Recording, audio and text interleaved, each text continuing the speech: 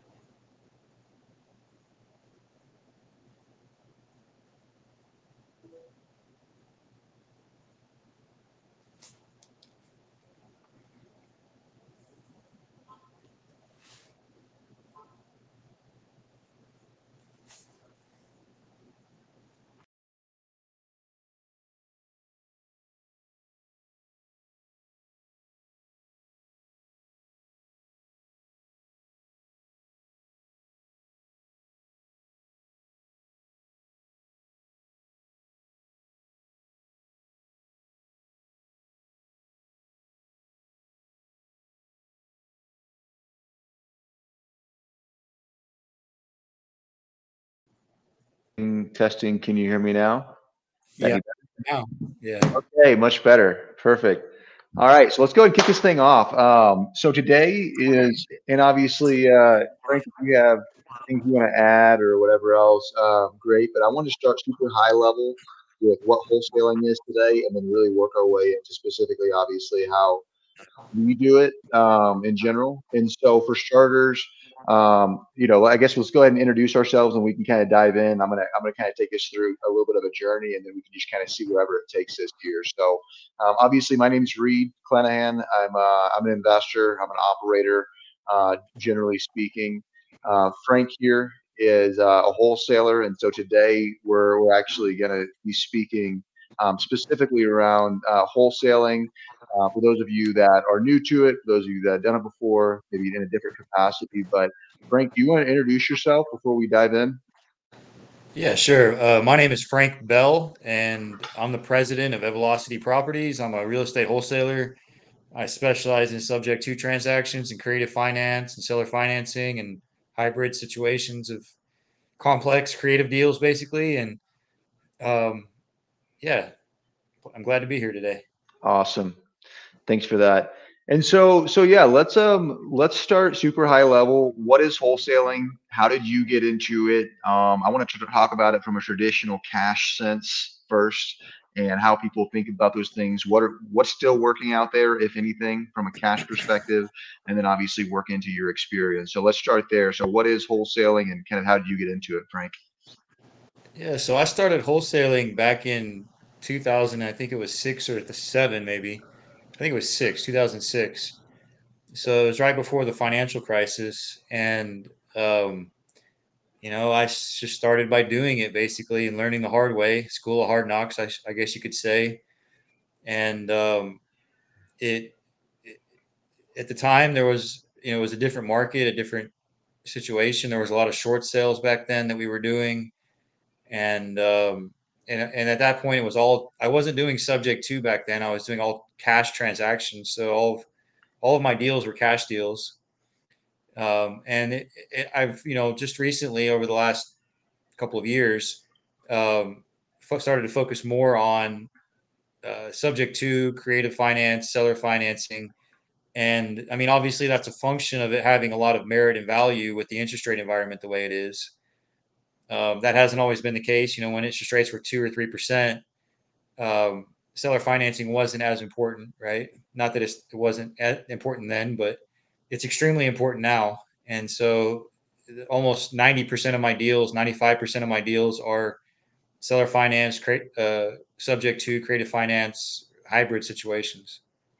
Let's talk about the buyer in that sort of scenario, right? So the idea with wholesaling is you're of course let's in the traditional sense you're getting a cash deal back in the day when that was like the main thing under contract, and so if a deal, I mean, for easy numbers, is $100,000 is the total what something would be worth.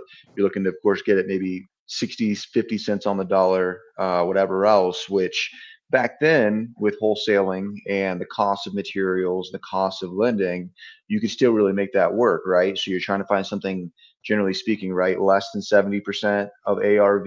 People are factoring in how much it's going to cost them. And when I say things like ARV, right, that's after repair value. So I bought it, it was worth this much. I bought it for this much.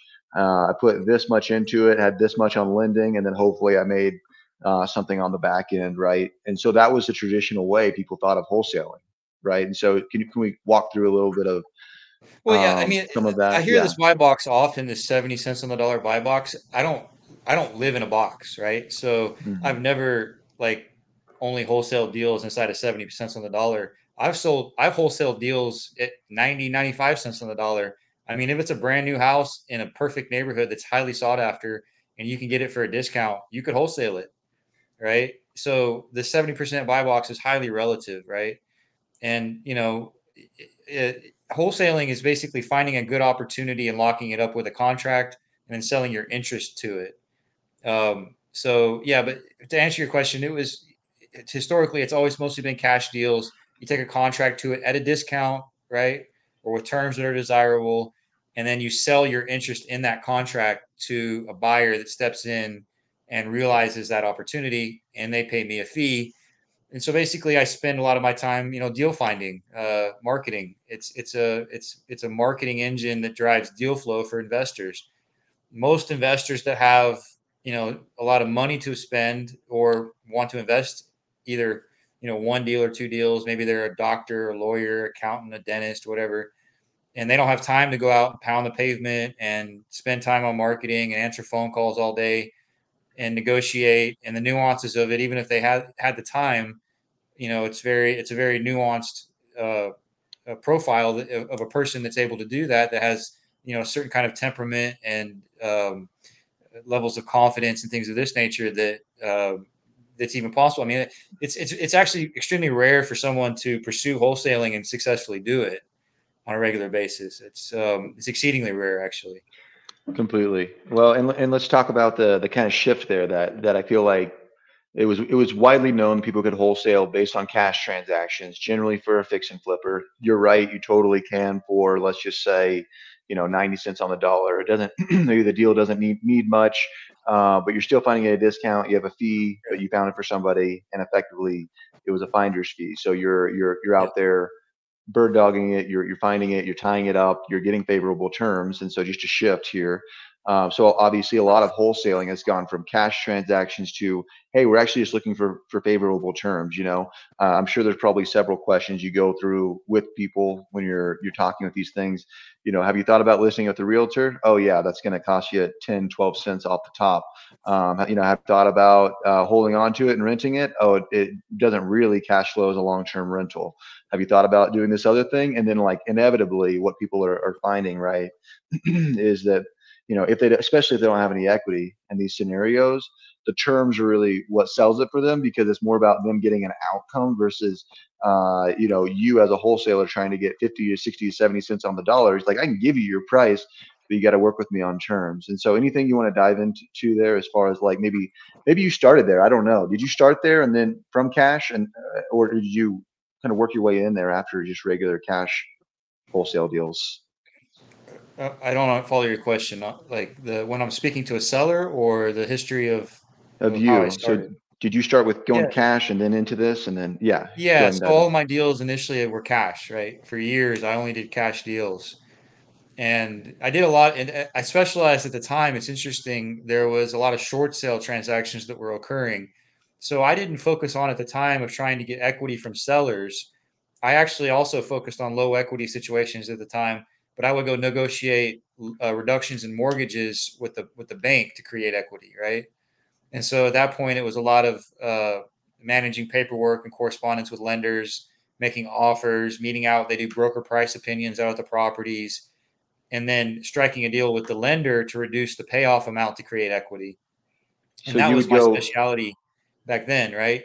And it's actually in some ways similar to what's going on now, because it was sellers with a low equity that need a solution, and we had it for them. And this was before, at the time, even realtors didn't know what a short sale was, right? They didn't know how to do it. They didn't even know it could be done. And so obviously that market shifted, and eventually it got to the point where you couldn't wholesale short sales. You had to just take them down. And so that kind of was just a phase. But I see a lot of similarities in that market and this market with subject to. I see a lot of similarities in that regard, and even to the point where you're starting to see more realtors become aware of what subject to is. The realtors are obviously getting pounded pretty hard by wholesalers and buyers that are looking for deals as subject to. And I would also add that in the last cycle with lenders, initially they didn't have departments for managing short sale offers, and I would often deal with directly with investors in the beginning that held a mortgage note, right? Well, eventually they created entire um, management arms in the servicing companies and within the lending departments that specifically managed the short sale negotiation process, right? And so Definitely. I see these same things emerging right now with subject to, and I mean, and part of this discussion is actually, what are the lenders? How are the lenders going to respond to this influx and saturation and the interest of, seller finance subject to deals? And in response to that, I do a lot of structuring with the deals that I buy myself and that I wholesale to other investors through the use of trusts and other creative contractual and entity formation um, aspects to help protect, not only through anonymity and asset protection, but also to help mitigate or minimize the risk of the due on sale clause being called, right? And the Mm. due on sale clause hasn't been a real issue until, well, it's not an issue yet. Actually, I've heard some stories. I think it's becoming more common, and I would suspect it's something to be aware of and to take into consideration when you're underwriting the risk of buying a subject to transaction. Most definitely. Well, and let's talk about that for a second. For people that haven't been doing this for a minute, obviously, subject to is you're buying a house subject to the existing financing. The note stays in place in the seller's name, but you're on title now. He's talking about, of course, utilizing trust. So when ownership interest is changed, you're not flagging anything that necessarily is going to alarm interests of the lender or whatever else, because the deed, right, and the mortgage note are two completely different instruments that just so happen to be tied to this the asset, right? So the house in the Well, scenario, right? what we Go do ahead.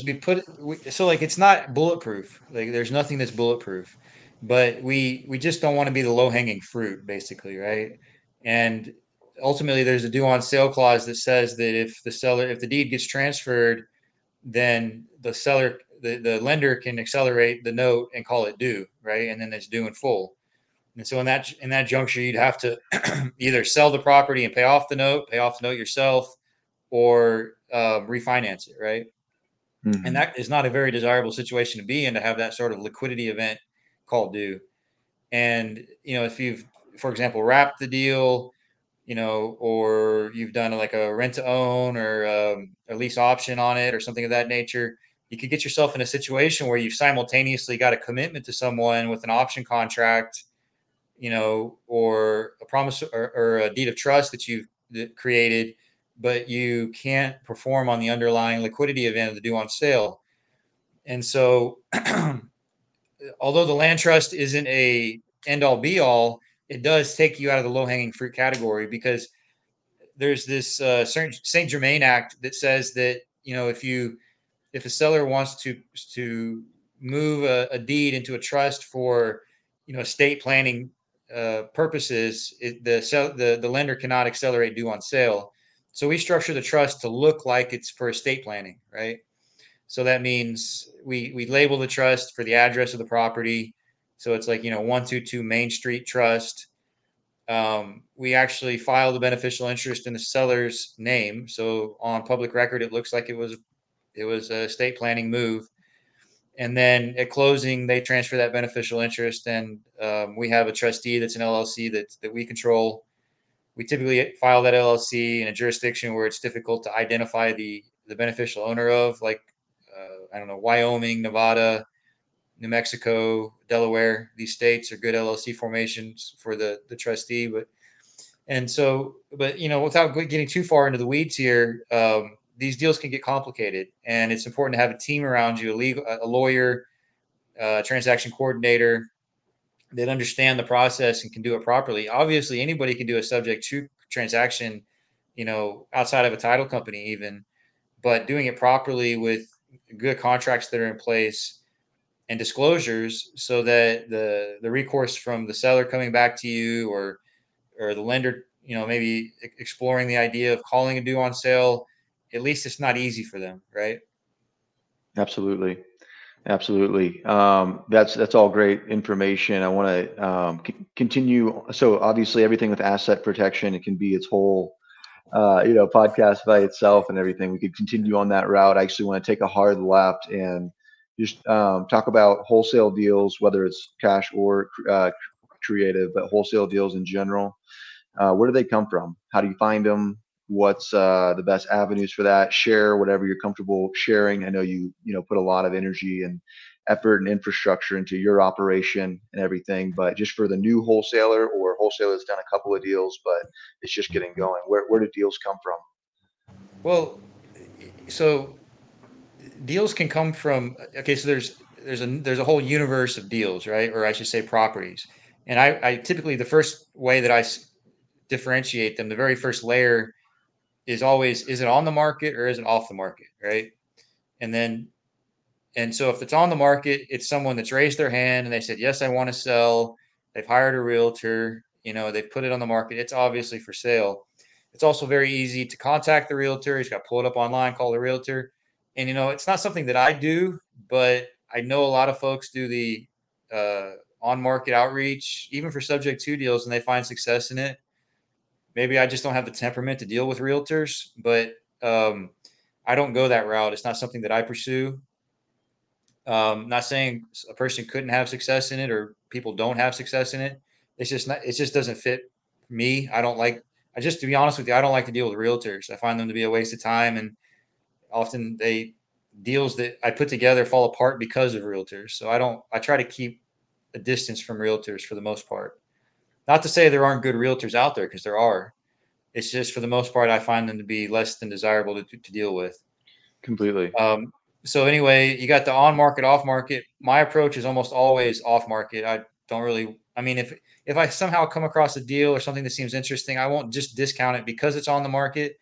But I don't necessarily, like, I'm not calling realtors and asking them if their listing is, if their seller wants to sell it at a discount. So, but then again, I hear that, I've heard stories and tales of people finding success with that. So I do wish them all the best. Of course. But And anyway, and for so within the off market yeah, space, I typically, then I'm looking for, right now we're basically hyper focused on doing 10 subject to transactions a month, and so generally that means that it's either going to be a seller that has low equity, right, or if they have equity, it's going to be a hybrid deal where, like, let's talk about a low equity deal first. So if it's a $100,000 house and they owe 95,000, there's really no way that they're going to sell that and pay a realtor and closing costs and not put money into the deal. So, I might reach out to them in many different ways. It might be a ringless voicemail, a text, a letter, bang on their door. There's just so many different avenues to create a communication channel. But anyway, so within the low equity sphere, you could then stack that list with, I don't know, divorce, pre foreclosure, expired listings, vacant properties, and there's many others that, and you could even stack it with multiple parameters depending on how many leads you're looking for in a given geographic area, right? And then for properties that have equity where the seller necessarily doesn't want to sell at a discount, um, you've got to structure a deal where for example, it's $100,000 property and they owe 50,000 on it, and you're willing to pay, I don't know, 90, right? And the seller's willing to take 90. Well, you could offer the seller, for example, I don't know, $10,000 in cash, and the $30,000 difference you could do a seller carryback on the note with typically 0% interest, amortized for say 30 years. Maybe give the seller assurance that they'd get a balloon payment in 5 to 10 years or something of that nature. And in that way, you're able to take down that property with about 10K in cash for acquisition, service the first lien note, and then pay a second to the seller on top. And that works often really well because you get to basically carry that debt at 0% interest.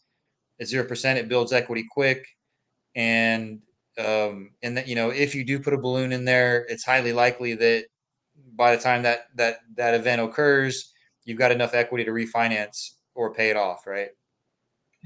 Exactly, exactly. So there's some really good things in there. So in that scenario, right, you didn't have to use any of your own credit, right? You didn't have to use any of your own credentials. You didn't have to go qualify for a loan. The loan didn't have to be originated by a lender, so there's not those fees in there. Because effectively, right, when that $50,000 note that you were just talking about, if I, as a buyer, wanted to go and buy a new place and we just did it traditional way, right? The seller would have had to pay off that note. That interest rate's never going to exist again. That 3% interest rate, like those don't exist anymore, right? I would have to get qualified and originate another loan, right? Paid origination points, realtor, all of that kind of stuff. And so in that scenario, 10K to the seller, whatever you got to pay to close and record it, right?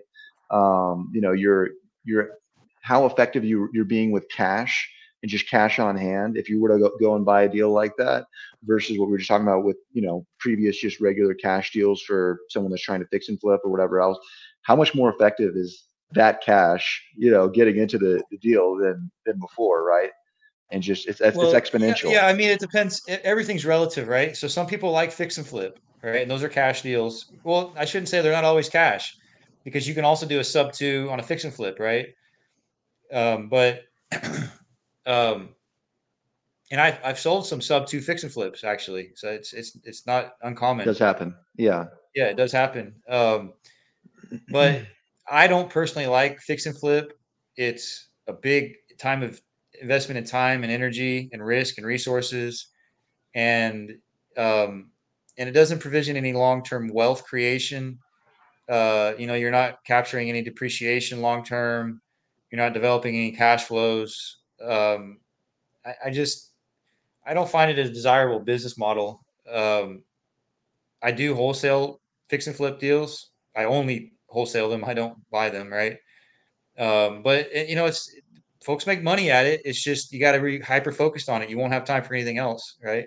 For sure. Um, Well, and with the cost of lending nowadays too, right? Because before you could get a fix and flip loan for, and we're talking about a couple of different things. So hopefully you guys are catching on to the nuance, right? I was talking about fix and flip before. I was talking about having to come up with let's just say 60 cents on the dollar and the cost of materials, and then hopefully, right, that you're penciling out. But this scenario is a little bit different.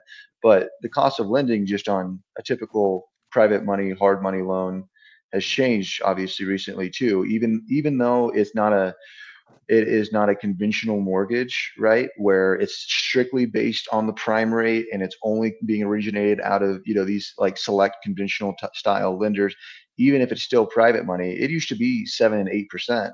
People could go get the materials costs and stuff like that. They go get private money to go and do that.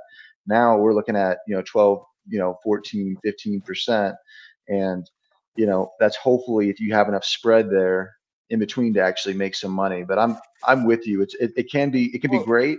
It can be a real feast and famine type of business too. But well, I would say it's like it's a very cyclical niche of business, right? You really want to be doing fix and flips on the upward trajectory of a market cycle.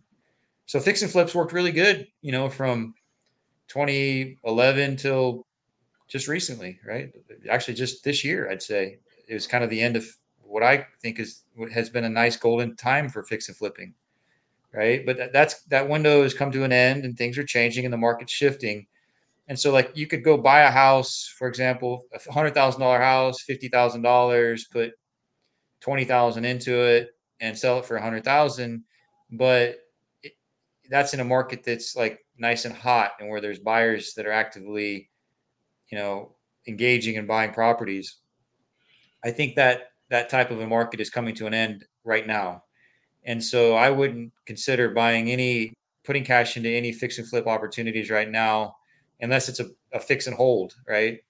Like a fix and rent, or fix and whatever your exit strategy is, fix and seller finance, but not fix and flip.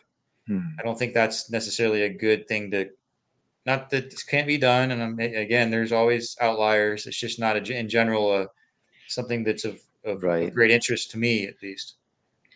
Absolutely. And I think this is a really good segue too to shift to what we do look for, right?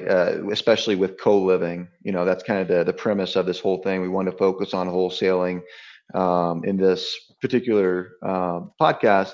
But I'd love to shift more into the buy box and how that has changed, what specifically we're looking for, how much cash we're looking to, needing to come up with to get into these deals, and, shift to more what what it looks like as a wholesaler that wants to put their focus into co-living because they see the opportunity like we do. Yeah, well, before we start, I'd like to point out that I don't live in a box, right? And so I don't have a buy box. I can't define the buy box. I mean, other than in general, right? A general idea of what it is, um, because every deal is different, right? If you have a deal where you get an equity piece, right? You might be willing to pay a higher entry fee. If you have a deal where it has a super low interest rate and it's in perfect condition, you might be willing to pay a higher entry fee. If you have a deal that has a little bit higher interest rate and it's got no equity, well, you better be buying that thing for very little down, right? So it's like levers being pulled on, the entry fee, the interest rate, um, the condition of the property, that how old it is, how much it will cash flow, um, and so, like, there's no like set parameter on what that means. I hear a lot of people say, I only buy subject to properties with 10% entry, right? I say, well, okay, well, what if I bring you a subject to deal that's got 25% in equity? All right. Like, would you pay 10% for a property that has zero in equity, but you won't pay 15% for one that has 25%? Right. And so I think that's what it's just like when you mentioned fix and flipping at the 70 cents on the dollar buy box. That's not like if you're going to do deals and look at deals for what they truly are, you have to look at the deal, right? The whole deal, and don't put yourself in a box on what that means. And so, like, oftentimes, you know, uh, there's equity in it. The interest rates are different. The condition is different. How old it is different. How much it will cash flow. How easy the exit strategy is. Let me give some examples. I have a deal right now in Shreveport, Louisiana. The ARV on it's 165,000, right? And I have a contract for it for 130,000. So it has some equity in it. This property has a brand new roof on it. It's recently been made ready for a rental, and it's basically rent ready. It's a 3 bedroom, 2 bath, and the seller has $50,000 in debt.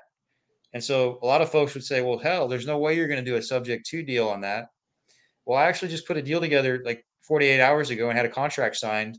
And the way that I structured that deal is it's got a first lien, a mortgage for 50,000. The PITI payment on that is $522 a month. So I structured with the seller where I would give him $20,000 down, right? And before we talk about the ratios, I'm going to come back to that. $20,000 down in cash, and then the difference of that equity, which is the difference of 130 to 50, which is $80,000. That's 60,000 that's left after the $20,000 down payment. There's $60,000 that I did seller financing for, where we do a payment for $500 a month, right? And then there's going to be a 5-year balloon. So over 5 years, I'll pay $500 a month or $30,000 over 5 years. Or I mean, is that right? No, it's $30,000 over 5 years, and then at the end of that 5 years, there's a balloon for 5,000 or for $30,000. So the total payment is $1,022. The house rents for $1,350 a month. It's worth $165,000. The entry fee is $20,000. Well, most people would say, well, hell, 20,000 of they'll say of the ARV of 165 is like what 15%, right? And so that's well above a lot of these people, the folks buy box. But but hear me out. This property has equity in it. It has $35,000 in equity in it. It has a seller carryback at 0%.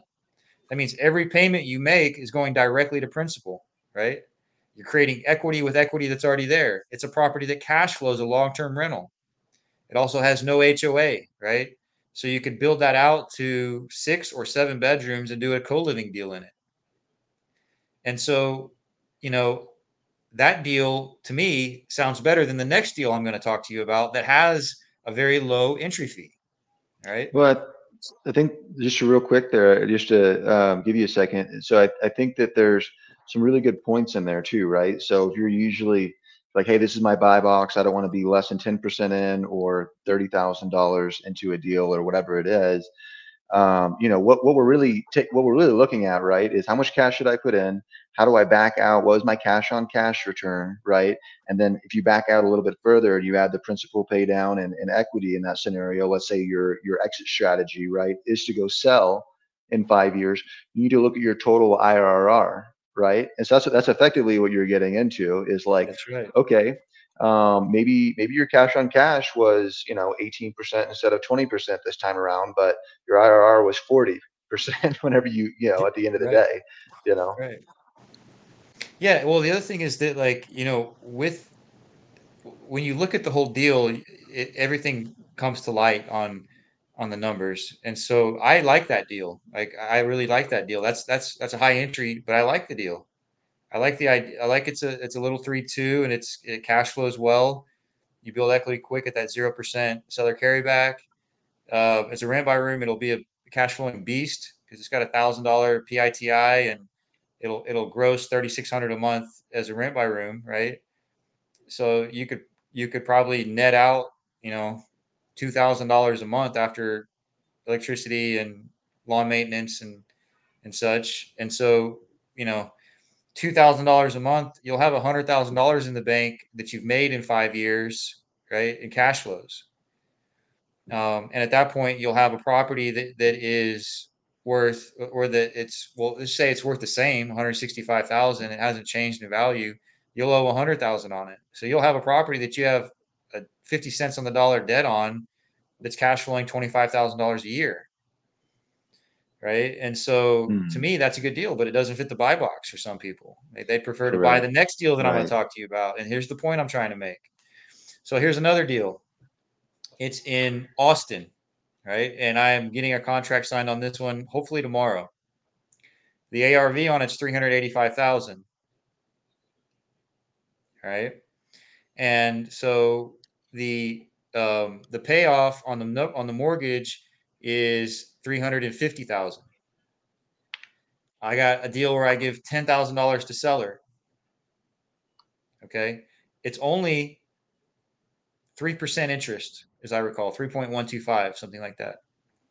But here's the kicker: the PITI is $2,800 a month because the tax appraisal has been jacked up and the taxes got moved up. It was like a 2,200 PITI. The Travis County Appraisal District in near Austin jacked the prices up, and their payment went up $400 or more than that, like $500 because of taxes, right?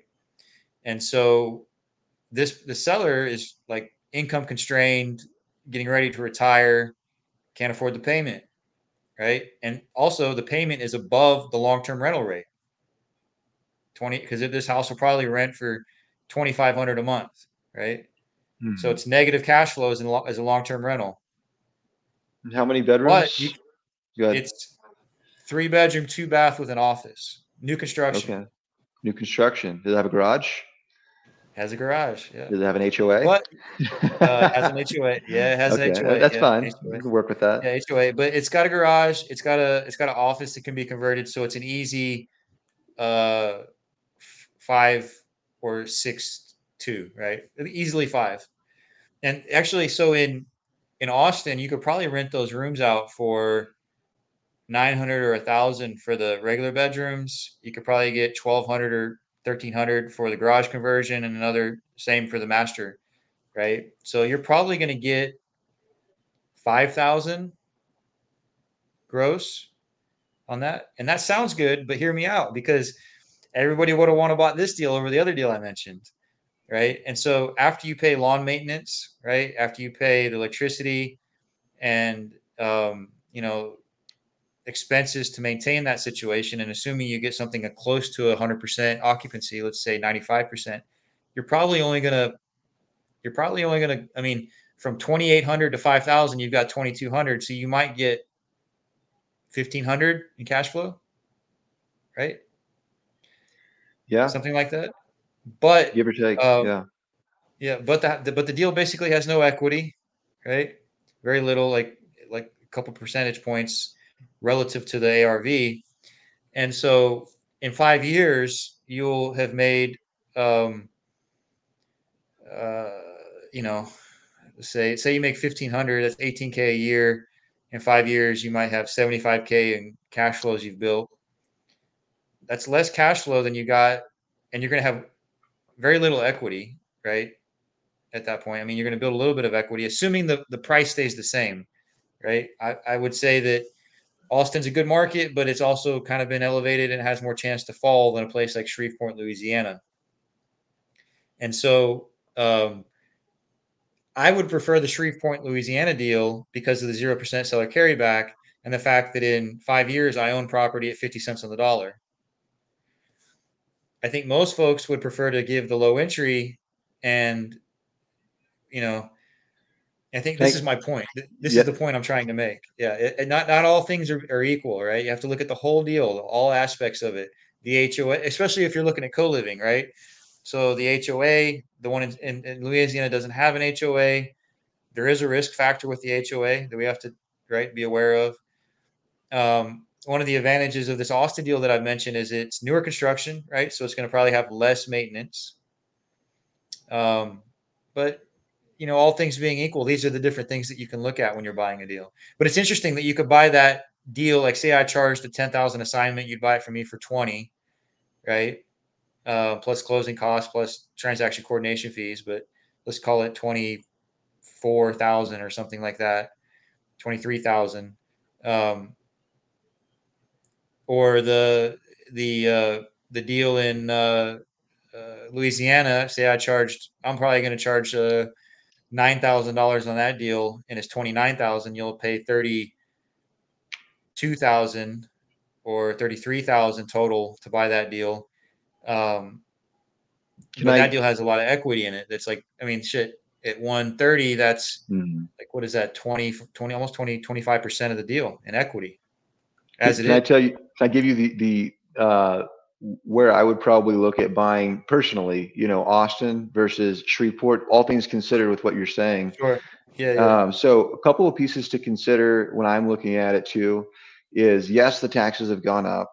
You can advocate and actually work in Austin. We'll come to the Austin deal. Yes, you can advocate for sure to bring them down. Nothing's guaranteed, of course, in that scenario. Yeah. It You could is, probably be successful yeah, actually in that. I would suggest that that is highly likely on that deal. Yeah. great. Yeah. Well, and then obviously Austin. I mean, we all know Austin is like a huge growing market, and so they're not making any more real estate there. So that's very, very appealing. I like the low entry fee, and I like that. I feel like I can rely on some level of consistency on the insurance on a deal like the Austin deal versus what I have concerns about sometimes with like Louisiana. And granted, my investors love Texas, right? My investors love the places I'm already in. I'm There's some Yeah. great deals in Louisiana. Just what folks I've worked Yeah. with, we just haven't been to Louisiana. But my Yeah, I'm point actually being starting to do is, more work in I'm starting to do more marketing outreach in Louisiana. But yeah, go ahead. I'm listening. Yep. but the point being is when you look at places like certain places in Louisiana, right, or Florida, as you guys have probably been paying attention to the news, a lot of insurance companies are reassessing their book of business when it comes to what they have out there and the total replacement value for how much cash they have on hand. And for in their pants, and they're actually readjusting effectively. Let's say the storm came into Florida, for example, they would actually recalibrate their entire book of business, say, hey, your premium was $4,500 a year, now it's 8 grand a year. Maybe slightly extreme example, but they're coming back, and people are having to cancel those insurance premiums. And so I would just say there's probably two scenarios. If that's something that we're looking at when it comes to what's going to potentially eat up some of that cash flow. But two things to look at would just be, what area is it in? Is it going to go up? Do you have a backup plan, or maybe do you have an umbrella policy where you can essentially get insurance that covers, different areas where you're not just subject to necessarily the whims of the insurance companies in those areas? Because again, they take, the extreme examples of the coasts, houses being spun up and like basically like just destroyed, and they basically take a blanket and they go ahead and actually pass on the entire insurance to everything else. So that's neither here nor there for now. But while we're talking about kind of those two different things of taxes and insurance eating up your cash flows, I just thought that I would bring that up, for example, on why I like being specific with certain geography, just because I don't know, we can get those things adjusted or whatever else. But have you considered those things in Florida Yeah, or well, I Louisiana think yet? that like if I was a guy that was living in Louisiana, for example, I would prefer the Louisiana deal over the Texas deal, right? But if both the deals were both in the same situation, right? I mean, the same geographic location, notwithstanding the geography, let's put it that way. Just looking at it from the deal and the numbers, like in other words, if both deals were in Austin or if both deals were in Shreveport, I'd take the smaller one with the higher entry. It cash flow is the same. It's got equity in it. It's another $10,000, but at the end of the day, you're going to own a property for 50 cents on the dollar in 5 years. That's Completely. probably not going to be, yeah. And so, Your IRR is probably much better on the Louisiana yeah, deal for sure. And for those of you not familiar, IRR is just internal rate of return. So what's the total amount of return, that you're getting over the course of that period, right? yeah. But more to your point, Mark. I mean, Austin's a beautiful place. It's got a very clean, nice city, and I like Austin a lot. I live in San Antonio, so I know Austin. And you know, I guess if I was looking at it from my perspective, I'd probably just me where I live and the geography of the deals, I'd probably also buy the Austin deal over the Shreveport deal. But that's just a function of like them being where they are. If they were both in Austin or both in Shreveport, I think was kind of my point. Definitely. But Yeah. you make a very good point with looking at insurance, looking at taxes. I'll tell you, I've been on the phone with quite a few sellers throughout Texas lately, in Houston and Austin and Dallas, where and even no, San Antonio as well, where there's some neighborhoods that the CAT appraisal district has really jacked up the prices and it's causing havoc. I mean, there's people falling into foreclosure because of it. There's people selling like entire like in this neighborhood that I'm mentioning, and I guess this is part of what I'm considering is that if it's her having this problem, there's probably her whole neighborhood is looking at the same thing, right? And so I'm gonna probably be targeting that neighborhood, but um, and not to. But anyway, those situations can be fixed. The tax situation, you might have to carry that payment for another. I mean, even if you fixed it, it wouldn't be readjusted till next year, right? But there is potential to create some more room on that payment. Like say you could probably move $300 or $400 a month down to 25 or $2,400 a month PITI, Definitely. which would be much more desirable. Well, in Um, a lot of those scenarios too, when I mean exactly what you were saying before, it's like okay, you have either a high interest rate or you have no equity, and I'm assuming a tax burden in this scenario. I can deal with all of those things, but I can't deal with all of those things and simultaneously give you a ton of money down. I almost feel like you should be Right. paying me in that scenario, right? Not you, but the Yeah, sellers, yeah, no, right? I get it. Well, and that's Yeah. why I only give the seller's only getting 10 grand, and it was, I feel like that was a generous number.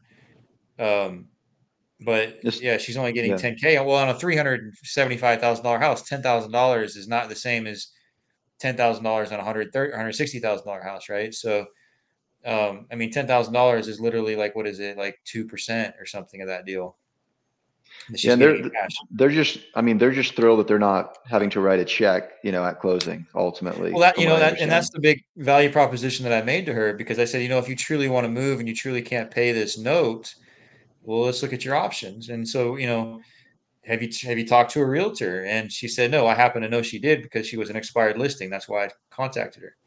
But anyway, she had talked to a realtor and she gave me a really disapproved story of her experience. The realtor didn't do her job, didn't communicate the situation, brought sellers to the table where she had to put cash on the table. And she says, I'm not putting cash into a deal to sell my house. And the realtor didn't explain that to me when she put the listing price up. If I sell at this listing price, I've got to put money into the deal. She failed to tell the seller that, right? And It so, when um, it when it real quick, when it comes to working with a realtor or anybody you're going to work with, you can go, do I trust this person, right? And that can come from intent, right? Do they have my best interest in mind? And that can also come from, does this person know what the hell they're doing? are they And competent, right? It are can they be competent? malfeasance or incompetence. I find both to be quite prevalent and endemic within realtors, right? And not to say that there's not good realtors out there. I'm just saying that I don't have the temperament to deal with 98% of them. And I know that some people find success calling realtors. I think that that's great. I think it's also a space that's extremely saturated and will become more and more so. The barrier for entry to do that is almost zero. All you need is a cell phone and you don't even need anything. All you need is a cell phone. You don't even put any money into it. So I think everybody and their brother's gonna be calling realtors looking for sub two deals. If you know, so Well, and it's not that's, some. yeah, just to add on to what you're saying, that's perfect. Because my thing is like, I recognize that most realtors don't, they have their own game. Everything's on market. It's conventional products. It's all of this, right? As far as loan products is concerned. What the point I wanted to add on to it is that they're playing their own game. I think that if you're going to work with realtors, you treat them like a wholesaler, a bird dog. Basically, a finder's fee is effectively in order for a realtor, and that's fine. I'm good with that all day. My thing is like, once you're if you're a realtor and you're in it, and you have an offer that finally makes sense for your seller for that listing that's been sitting forever, how about not getting too involved with trying to educate the seller on what you don't know anything about. How about just being quiet, sitting on the sidelines, letting us let you get paid. We have a transaction coordinator, closing attorney. We have all the things, so we're not pulling wool over anybody's eyes, but they haven't been trained to talk to their sellers, right? About terms, what this looks like, what the actual costs are of selling. Yeah, the getting deals across the finish line with realtors is a highly risky proposition. And I speak from experience, right? It's not again. I've wholesaled deals on the MLS that are on the MLS, not necessarily because I was looking for them on the MLS, but somehow they came on my radar and happened to be on the MLS, right? In most instances, I do negotiate where the realtor reduces their commission, right? And then I cut a deal with the seller, and we move forward to contract. I mean, to close. But I've had a large proportion of those deals fall through, and for the most part, it's where the realtor is trying to act as some sort of advisor to the seller, yet has no real conceptual understanding of what they're advising. Um, and it's quite well. It just is what it is, right? And that's one of the things that I've run into, and I don't have any power over that, and I don't have any control over that. Um, and so, and then oftentimes my other thing I dislike about listed properties is the realtor doesn't want to let me communicate directly with the seller. They want to maintain that intermediary status. And so I don't get any feel for the seller in that scenario. And I don't get any is this a good seller to even be buying a property sub two from, and has the whole thing been communicated properly? Like that's another problem that I have with listed properties. But again, it's not. You're right. It's not that I wouldn't look at a deal that's listed on the MLS. I just proceed with caution. Right, 100%. And I mean, I'm even looking at deals up here in Colorado right now, and I was telling you an example of me just going and looking at a property. I have to get in touch with the realtor because the realtor is one that's listed it, whatever else. But the idea is that I am trying to give them something they can present to an offer to the seller, and ideally not mess it up. And then also communicating the fact that just because I'm looking at your listing, bro, doesn't mean that you're my buyer's agent. I didn't sign a buyer agency agreement with Yeah. you. So like quit trying to double in this deal. I'm trying to be low cash in this deal because I realize that the seller's in X amount of whatever situation. I'm trying to be low cash and you're sitting here trying to get a 7% commission when I'm unrepresented. I don't have to give you the other 2.5 or 3%. It's like you're basically being a greedy bastard at that point, and you're getting in the way Yeah. effectively. Well, and maybe some people try to, let the realtor double dip. But the first thing I always tell the realtor is I'm not represented, and I'll be my own agent, right? So I don't need you to draw a contract. I'll draw a contract. I'll handle all the documents. Just get out of the way, really, and take your commission. And usually that means 3% or less, right? And usually, if it's a tight deal, I usually just give them a flat fee, like $2,500 or $5,000, depending on the deal, right? Absolutely. Well, and but the other part of that is most of these realtors have no clue how to get these deals to the finish line, and I'm bringing all my resources to make it happen. Transaction coordination. I've got to communicate with the seller. This deal would have gone away if it weren't for someone that could deal with it. So I mean, there's all that. But one thing I will say is that, that the idea of contacting on market properties is it's not a secret. And the barrier for entry to do it is very low, almost zero. So just proceed with caution if you think that's going to have any staying power as a marketing proposition from a wholesaling perspective, right? Now, if you're just a buyer and somebody brings you a deal, maybe a wholesaler or a realtor, sure, look at it and maybe look at it on a regular basis. Um, but from a wholesaler's perspective, I don't think it's something that's going to have any longevity to it.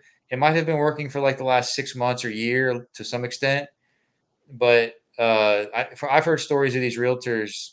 I think you have too, Reed, where they're just getting hounded day in and day out from other buyers and wholesalers, and the first thing they do when they pick up the phone is no subject to deal. Like that's like the first words out of their mouth, right? Which they just learned that term last week, so that's just really nice. Yeah, They actually yeah, know how to say that. yeah. Well, they may not even know what it means. They just know they don't want to do it, right? Right.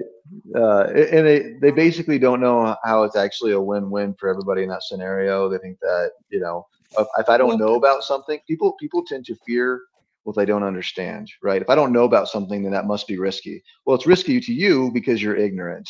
It's like it's risky until it's not, until you really actually, not you, Frank, but you, the Well, I mean, realtor. at the end of the day, Yeah. subject to is not for every seller, right? Yeah. It's not. And a seller that's going on the MLS is looking for kind of a market traditional deal.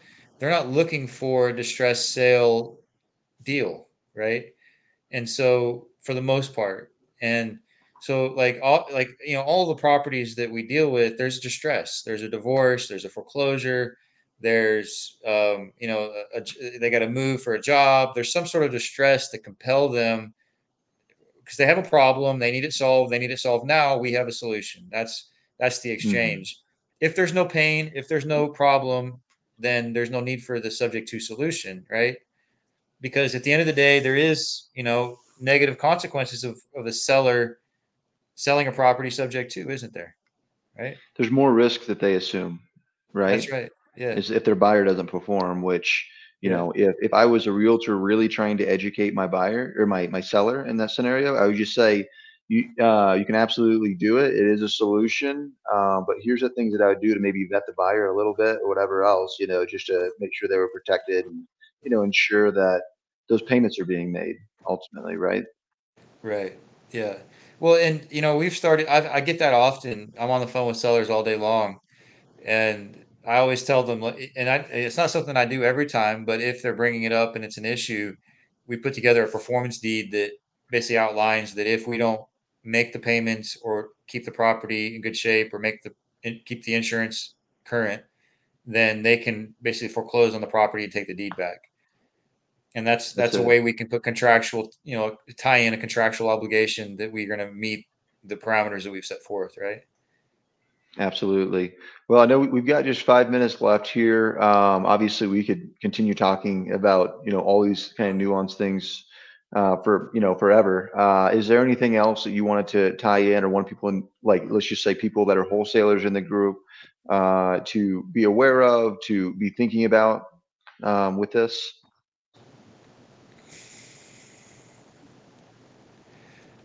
I mean, if you're a novice or a beginning wholesaler, the first thing that I always say is like you just got to put in the reps, right? You just got to do it, get the grind in, and one of the biggest things I say is to not get involved in any emotional roller coaster because the deal is going good or bad.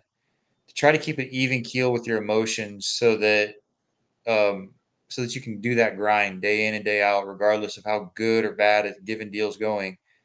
And that's the key to gaining kind of consistent deal flow. Because if you have a good deal going on, it's easy to keep hustling. Things are good. Deals inevitably will have fall apart, go sideways, have problems, not be what you thought they were. And then, you wake up the next day, you're all bummed out. Maybe you don't get on the phone, you don't do your work, and that just turns into a negative cycle, a feedback loop of negativity. And so, I would say that it's really important to keep an even keel for your emotions, right? To not get too out of whack in terms of how good or bad things are going, and to focus on just waking up and doing those reps every day. I love it. I love it. So what I'm hearing is A, you need to be willing to do the unsexy things for an inordinate amount of time, right? And B, it's mindset, effectively after that. Is that right? Yeah, mindset, work ethic, um, and and learn like I mean, mindset and work ethic you're basically there. Yeah. Absolutely. Well, excellent. Well, yeah, I think we covered a lot of great content today.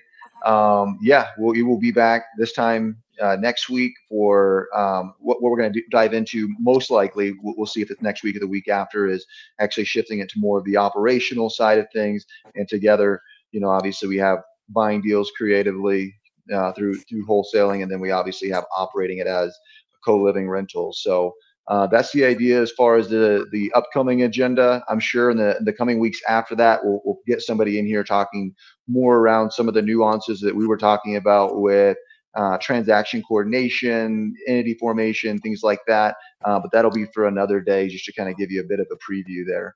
But yeah, with that, thanks everybody for their time, and we will. I'm sure we'll be in touch in the chat here. Feel free to jump in the group and introduce yourself. All right, thanks guys.